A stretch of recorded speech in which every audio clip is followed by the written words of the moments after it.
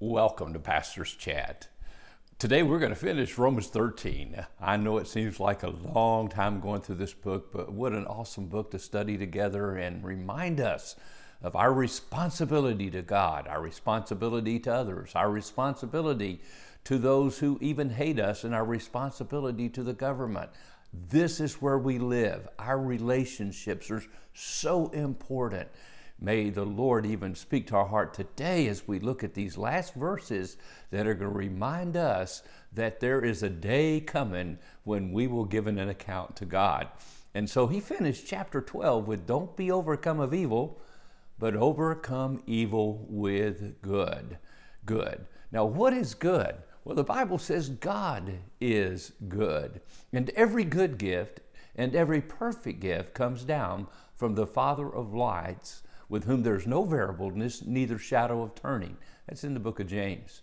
So we find out that literally from the beginning of time, there has been this battle between good and evil. Even before man was created, we believe Satan began to connive in his heart with pride against the holy God. He decided that he was God and he would sit on God's throne.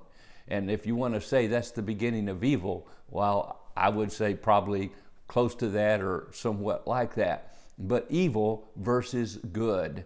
And God has made it such that since he is good, with his goodness, no matter what evil the devil might contrive in my life and in your life, it can be overcome. We have victory in our God through his son, Jesus Christ. Jesus conquered evil on the cross. He was raised from the dead to prove that he is God's victor over evil. Now, as we deal with it in a very practical way, every day evil comes our way. Don't be overcome it, he says, but overcome evil with good. Now, several things here in chapter 13 we have looked at. One is, for conscience sake, we obey the authorities that we might live quiet and peaceable lives in all godliness and honesty. And so we pray for those that are in authority. Paul told Timothy in chapter 2 of 2 Timothy. And then we go on through this chapter and we found out that as we serve God, we literally fulfill the whole law by loving our neighbor. Yes, as we love our neighbor, we won't covet, we won't be jealous, we won't be mean-spirited toward them, because we'll treat our neighbor as ourselves. We overcome evil with good.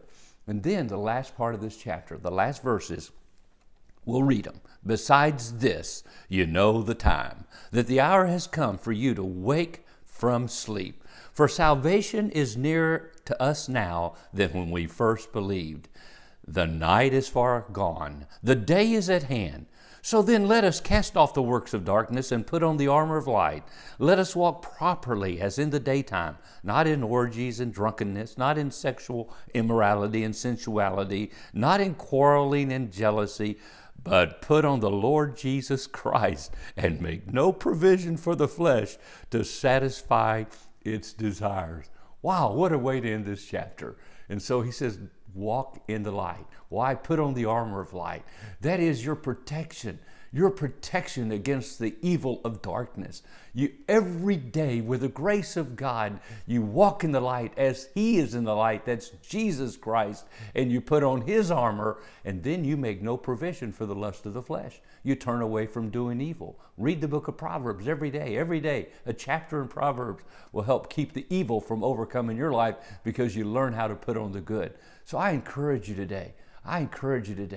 The time is near. Christ is coming. Our salvation is close at hand, because we have been saved not only from wrath to come, we've been saved from our sins. We've been saved from the guilt and the burden and the punishment for our sins. So the day has come. Today is the day to say, oh, by the grace of God, I'll make not provision for the lust of the flesh. I'll get rid of those things in my life that cause me to do evil. Get rid of them. Put them away, and make no provision for your flesh. It's still there. Love Jesus with all your heart. Put on the armor of light. Walk in the light as he's in the light. Don't go the way of the world. Walk in the way of God, and you will be so blessed. Well, God bless you. Thanks for helping us work our way through Romans 12 and 13. And I trust you'll be encouraged today. God bless and have a great day.